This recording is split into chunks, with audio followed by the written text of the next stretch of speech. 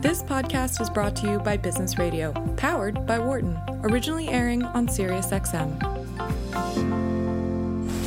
From the campus of the University of Pennsylvania Wharton School, this is Dollars and Change on Business Radio, powered by the Wharton School.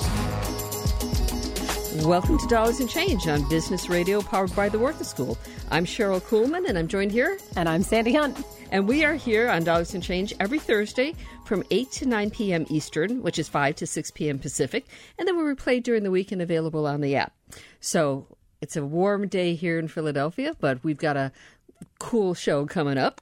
Our guest who will join us in just a minute is Aaron Siebert, and he is the Social Impact Investment Officer at the Kresge Foundation. And they're doing really interesting stuff around opportunity zones and really doubling down on some urban areas, especially around Detroit. So that'll be a good discussion. It's relevant for some of the talk we've done around Philadelphia. Yeah, and for our listeners who aren't familiar with opportunity zones, we'll start at the very beginning. We'll make sure we break down the concept. Yep. It is something that I think is getting some buzz and political conversation. So if you don't know what opportunity zones are and would like to, stay tuned for that segment. We'll walk you all the way through it. So then let's get started with our guest. Aaron, welcome to the show. Hello, ladies. Hi, how are you doing? I'm well. How are you? Good. Thank you so much. So I think that our listeners may not know a lot about the Kresge Foundation. So maybe you can tell us a little bit about the general purpose of the foundation. Sure. So the Kresge Foundation is creeping up on its 100-year anniversary. We're a privately endowed foundation, about $3.6 billion in assets, headquartered in Metro Detroit. We have 7 program areas in our social investment practice. The 7 program areas are education, arts and culture, human services, environment, health, our Detroit program, and our American Cities practice. That covers a lot of ground. It does cover a lot of ground. And we were founded to promote human progress, and our current iteration of promoting human progress is to create opportunities for low-income people in America's cities. Great. Yeah. And that certainly resonates with us. Philadelphia has many of the same challenges that Detroit has with great urban poverty levels and some growth in both cities, in both areas, but still trying to figure out how you make it an inclusive economy is a real challenge for us. Yeah, and Aaron, before we get deep into the specifics of opportunity zones and that work, to have a charge like improving the lives of people in urban communities is one of those, delightful challenges with no edges, right? Where does it start and where does it stop? Does it include schools and nutrition and water and income and job creation? So how do you, with that charge, you've got your 7 areas, cover a huge breadth. How do you decide what you want to focus on or where the greatest opportunities for change lie?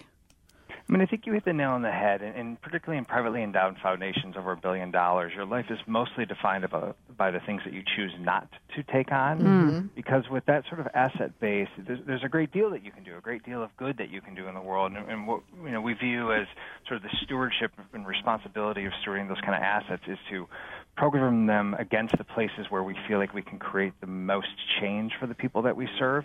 And I think Kresge, as a national foundation, has really a reputation for being innovative in places or in urban centers that need a focus on community development and mostly resident-led community development. I think that's where a lot of our brand is standing out. That plays itself out, though, across some very particular program strategies. But what you will see across those program strategies is obviously a focus on communities that are underrepresented in power centers, folks that need voice in issues that bring a lot of economic and social mobility to low-income communities, and then really sort of world-class thinking about the way cities can work for people. It's a lot of philanthropy speak that I sort of just blended in there, but that's what we try to get at in the foundation. Got it. Can I ask the sort of counter question is, what does that mean you say no to? Oh, what do we say Puppies. no to? So obviously, geographically, we don't do anything in rural communities. We don't spend a lot of time in the foundation thinking about the sort of classic job creation drivers in that sort of top-line economic growth. What we are really focused on are what are the things that lead to equitable outcomes in the sort of communities that we are serving. We don't fund a ton on the research side. Classic academic research, what we tend to do is fund a lot of evaluation and piloting approaches that, again, have a disproportionate positive benefit to low-income folks. So, I could go on and on about the things that we don't do, but that's kind of our twist on how we thread the needle with deciding on grant making and social investing. And this has been really helpful. I think we've sort of started very high level or diving down a little bit. Can you tell us something about some example that the foundation, some initiative they piloted or one that they're replicating, that the foundation really looked at and said, our investment in this really made a difference. This is something that works. We're proud of it. It's really helping for that equitable development.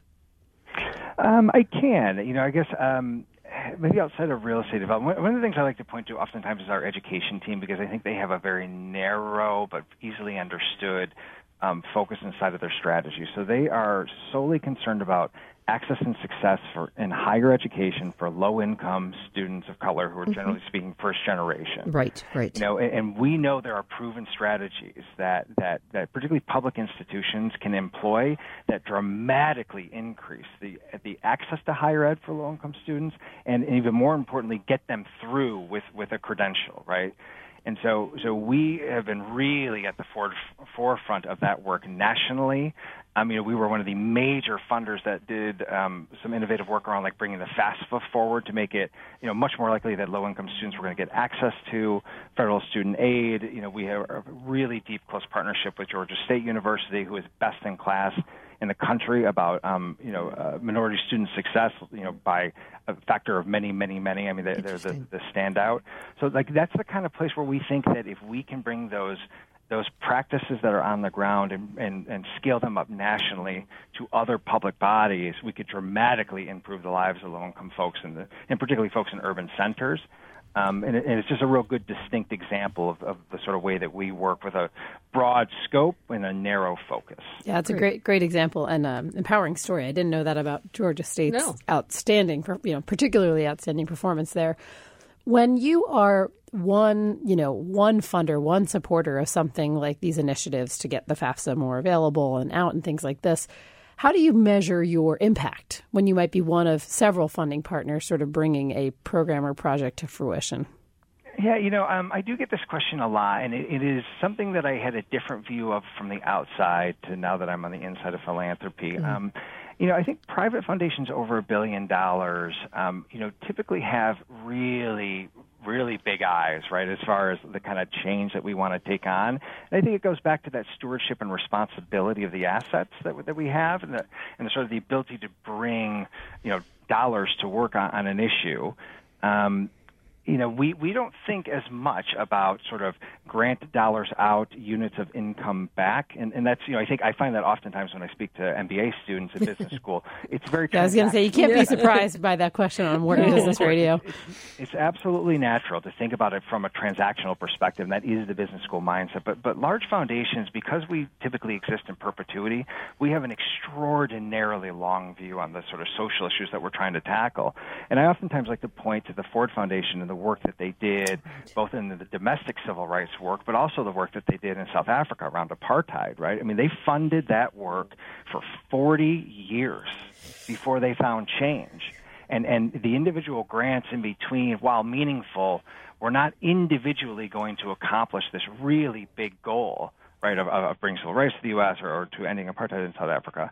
But what they did was stack a body of work together and build relationships and empowering people over a very long time to achieve something that it's difficult to imagine anybody but private philanthropy having the staying power to stick with something. But it doesn't allow you to sort of measure, grant out units of impact back. Right. And I think that's something different about larger foundations that is misunderstood at times. Right. You're listening to Dollars and Change on Sirius XM Channel 132. We were talking with Erin Seibert, who is the Social Investment Officer at the Kresge Foundation. And we're talking a little bit about how the foundation thinks about their role in investing and the areas of focus that they have. Yeah, and Erin, I think that's an inspired answer as much as, the business school always wants the, here's how we measure the ROI, here's our dashboard. It's a very unique role that a $3.6 billion foundation can play in thinking about the long game and thinking about, putting together a system of pieces that might help something over, years or decades. And so I think it's a fantastic acknowledgement of the power you have. Let's shift to opportunity zones and dig in a little bit there because our listeners are curious. How do you define opportunity zones? And give us a little bit, Aaron, of the context you would set around the subject in this day and age. Sure. So, as a bit of context, I have spent my entire career in community development finance, both from a nonprofit perspective. Used to work in banking for a number of years, and now in a private foundation. This is the only world that I know. My initial hot take on opportunity zones is openly skeptical about their value to the people that we care about. I certainly recognize the fact that one of the largest problems, maybe the single largest problem in community development finance, is the lack of flexible equity. We have many, many debt tools that, of course, are inadequate to tackle the challenges that we're trying to tackle, but they're there. The equity side of the fence has been a challenge perennially that we've mostly addressed with federal tax credits, and this is sort of a twist on it. So, I think that the approach to addressing the equity need is right. What I am pessimistic about is in its construction. And whether or not the capital that is going to be deployed through this incentive, which you'll hear me say incentive, this is not a program. Right. I can't say that enough times. This is not a government program. This is bonus depreciation for low-income communities, and we have to treat it as such. So I think that it is attempting to address something that is systemic, but is maybe not constructed in a way that I would have constructed it to create the benefit that I think we need to. Well, that goes to the interesting point, and you opened the door on that. What changes would you have made in the legislation or the policy to make opportunity zones something that you are less skeptical about? Because I know your skepticism is shared by a lot of people. Mm-hmm. Yeah, I mean, I want to acknowledge the fact that the incentive that we have today is not the incentive that was put forward by Senators Booker and Representative Scott. As part of the tax negotiations and the sort of Byrd rule debacle and the tax bill sort of in the late hours, a lot of the transparency was stripped away from the incentive. So I want to acknowledge that. I think from a high level, the thing that is most concerning to me is the lack of transparency and accountability in this. This is an incentive that is built around the idea that we have great and growing economic inequality in this country, and that the lack of capital is a significant contributing factor to that problem. Very plausible, yes. Yep. But I think where we get into some wishy-washy logic here is that the thing that is causing the problem is the thing that's going to fix the problem, right? And so the false equivalency that is derived from this incentive is that less money is causing harm, so more money is going to be good, right? And, again, having worked in this sector for my entire career, if that were true, we'd all be screaming for more subprime lending in our low-income communities. Because we moved billions of dollars through low-income communities prior to the recession through subprime lending. But nobody's asking for that. Right. The kind of capital that shows up in our communities and the people who need that capital, that the type of capital matters dramatically. And this bill is completely agnostic on the way that capital shows up, other than it must be invested for 10 years if you want the full benefit, and it must be equity. And that's troubling to me. I also have a huge problem with the fact that we will never know what opportunity funds are registered, where they are working, where are they raising capital from, and we will never have transaction level data so long as the reporting is on the tax forms. I know. A separate reporting structure. I know that's incredible, and I think a lot of people are. That's sometimes their third level concern. Once about where this areas they've chosen, was this the kind of funding, and then just recognizing that there's just really no way to know where these investments went. Yeah, right? And as researchers, it's particularly troubling, not only in the equity, but in the fact that, we are very limited in what we will learn then. Right. Besides what is, publicly, shared, and even then it's not validated because it's not a tax form or something like this. So we won't even know what works, and what the sort of successes of these objectives are and the types of financing. So we certainly hear you on that, Aaron. So Cressy's still working in the Opportunity Zone area, right? We are. Yeah. So what are you doing to what kind of strategies are you using to sort of push for impact in the ways that you want and to the people who need it, so that it is, you're pushing for some level of accountability and transparency? We're taking a few different approaches. So, we put out this LOI in partnership with the Rockefeller Foundation to solicit proposals from emerging fund managers who wanted to raise capital. From that, we learned a few things. We learned that 70% of those applicants were really viewing this as a model for subsidy, to bring subsidized capital into the communities that they served. And so we thought that was interesting. We created an incubator in partnership with the law firm Holland & Knight, the accounting firm Plant Moran, and then Calvert Impact Capital, and they created an incubator to help incubate these emerging fund managers. We selected 5. We provided them grant funding to pay for, a very fine law firm, a very fine accounting firm, get them to a fund model, get them to a private placement memorandum, and give them all the resources that a typical private fund manager would need to successfully raise capital. We wanted to put them on equal footing with the sort of private sector. I think, probably 20% of those, maybe 1, maybe 2, will come out of that incubator and go to market. And I think, that's a data point for evaluation in and of itself. And then secondarily, most of those managers were building, again, as I say, on a subsidy model. So we will learn whether or not, if they go into the market with all of the tools that a private fund manager would have, are they able to raise subsidized capital to deliver into the communities that they're trying to serve? And, maybe yes, maybe no. But I think that's important to understand as a sector as to whether or not this is truly a tool for subsidy.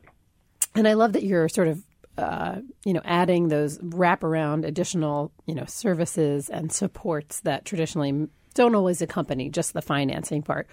What of those have folks responded most to and said, this has been a game changer, or this is, really, accelerating things for us or making things stick in a different way than before? Well, I think it's been it depends on who you're asking. I think one of our managers, who we're particularly fond of, Renaissance Equity Partners, is a minority-led fund manager who's focusing their efforts on funding development around HBCUs, which is a nice tie-in with our education team. They're going to be probably the one to spin out first, and we'll see if they're able to capitalize. We did take another approach where we had a number of applicants that were sort of large global corporate banks and really big established private sector managers, and we took a different approach with them because they didn't need those sort of TA resources.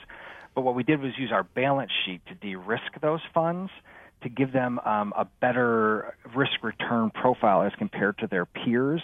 And in exchange for de-risking their funds, we're going to get hard covenants in their fund agreements that require them to report and disclose and gather data around all those data points that we're not going to get from the private market. And that's the trade we tried to make with sort of the large private sector folks. And I think they're going to raise $800 million or so between the two funds that were sponsored. And I think they would answer the question differently, right? It's more about the reputation umbrella that maybe we're providing, and the de-risking and the thought partnership that we're providing, which is sort of different from a Renaissance. We're trying to address kind of both ends of the barbell market. Yeah. Well, and the approach of taking a covenant or requiring a covenant from your the folks that you're lending money to is, I think, really interesting, because we've done some research around this, and one of our professors wrote a paper on basically the contracts with a lot of the social impact funds, et cetera. And, clearly the more people are pushing for these kinds of required covenants, I think the more likely it is that you will at least be able to track and see what they're doing. It'll make it clear this is what we want you to do. Was it a hard sell?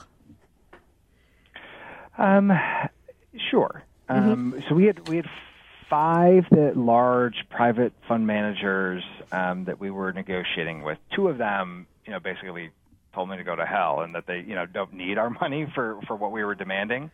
We ended up with 2. It's really for them about sort of cost of capital and risk return, right? Just as it is for their investors. So how burdensome are the requirements that we're putting on the funds versus what is the value that we're bringing to the table between sort of reputation risk, shielding, and balance sheet protection and that sort of thing.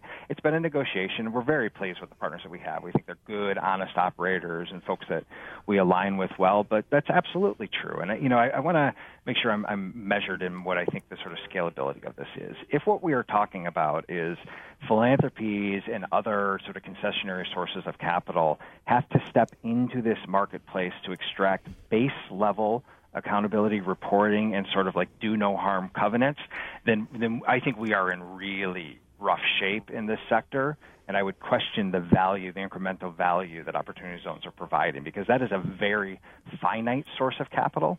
And while we're happy to step into the field and put our money where our mouth is and generate some data, we are a drop in the bucket compared to the sort of scalability of this marketplace. And I don't want 5% of the market who is trying to do good to greenwash the 95% of the market that doesn't care or is ambivalent on that point. So I want us to all be very clear-eyed on that sort of distinction. Right. And I can't imagine, Kresge money was what opportunity zones were hoping to convince to invest, right? That money already shows up to these parties. Right. And so that certainly can't be the 5% that, you feel is doing the right thing for the right reasons. Because we never had any doubts about that funding doing the right thing.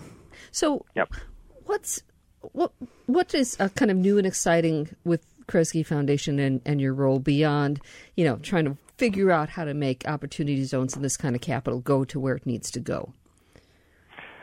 Well, so, we're I'll maybe sort of try to wrap up on the opportunity zone work and tie it into some other things that we're doing. At this point, we are evolving more and trying to support communities and states and local governments with tools to sort of prepare them to take advantage of this sort of funding, as well as give them the ammunition that they need to play defensively, where opportunity zone capital could distort market the way that markets work in individual cities and create problems for local priorities. We're also working with some other funders to pull together some capital to fund investigative journalism around this issue. And I will say, I think the best thing that I have done in my 3.5 years in philanthropy at this point is we've presented at the National Editors and Journalists of I'm sorry, I'm butchering it. It's the Investigative Reporters and Editors Conference in Houston, which is, I think 1,300 reporters or something like that and editors from around the country, and give a very robust discussion about opportunity zones and why they matter to local communities. I mean, it was standing room only. There's an organized listserv now of reporters around the country who are wanting to write and investigate this topic. And we think that's really important, right? In the absence of transparency at the federal level, journalism locally in particular is the best firewall we have to make sure that people, take a beat before they invest in something that may harm the folks that it's intending to help.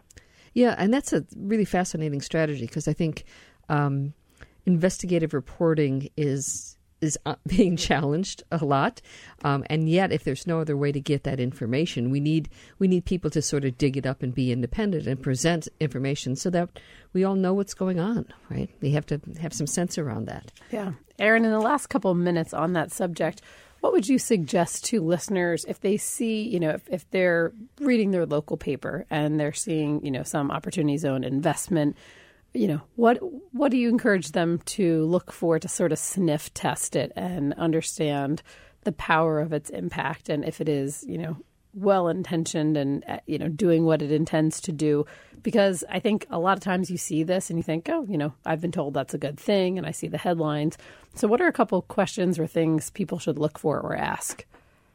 I start back with my premise around transparency, accountability.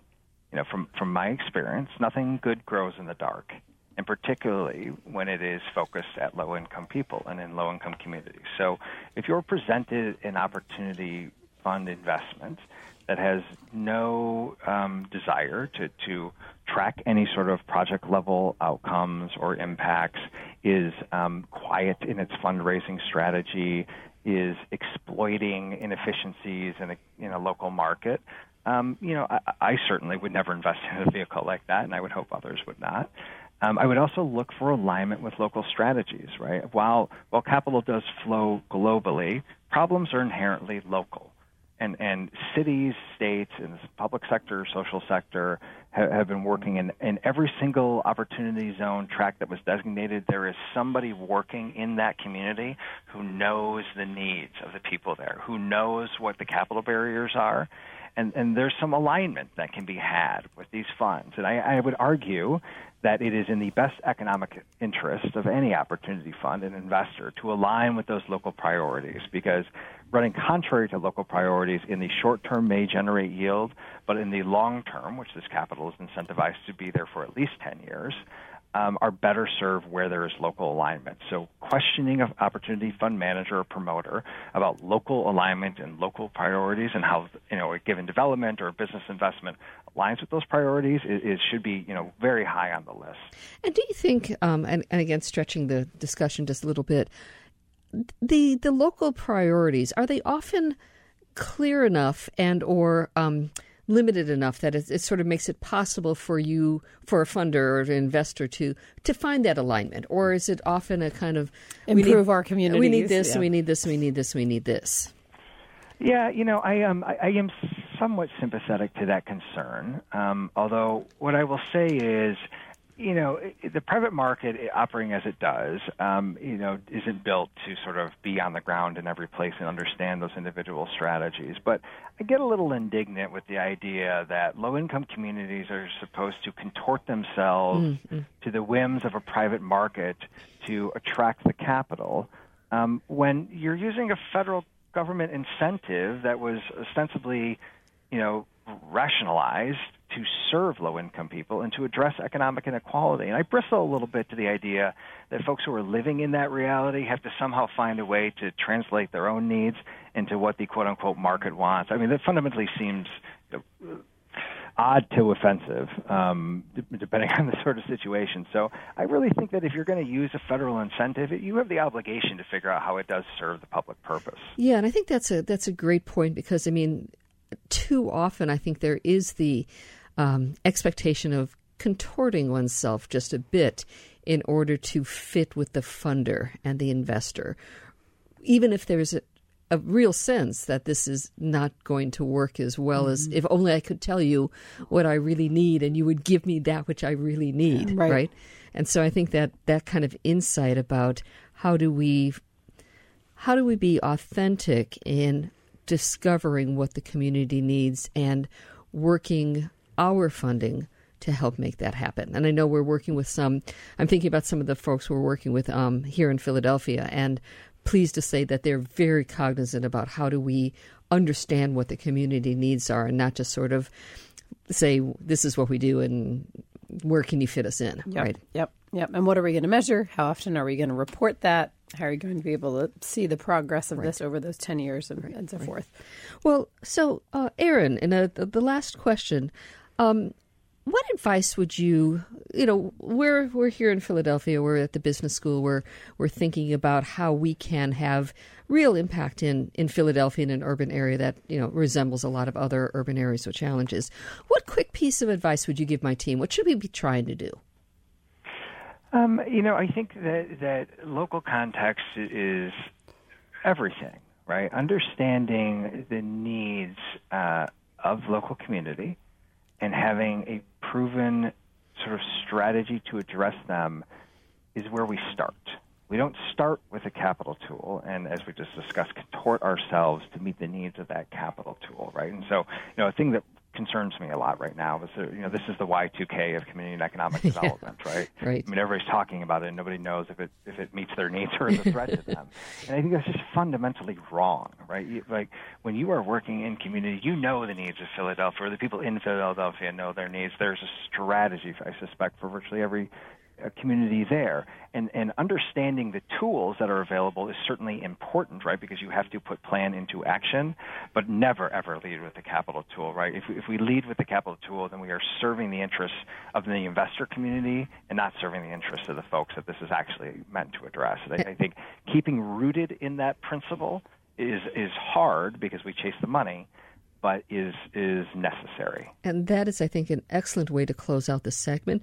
Thank you so much. We've been talking to Erin Seibert, the Social Investment Officer at Kresge Foundation. Be back soon.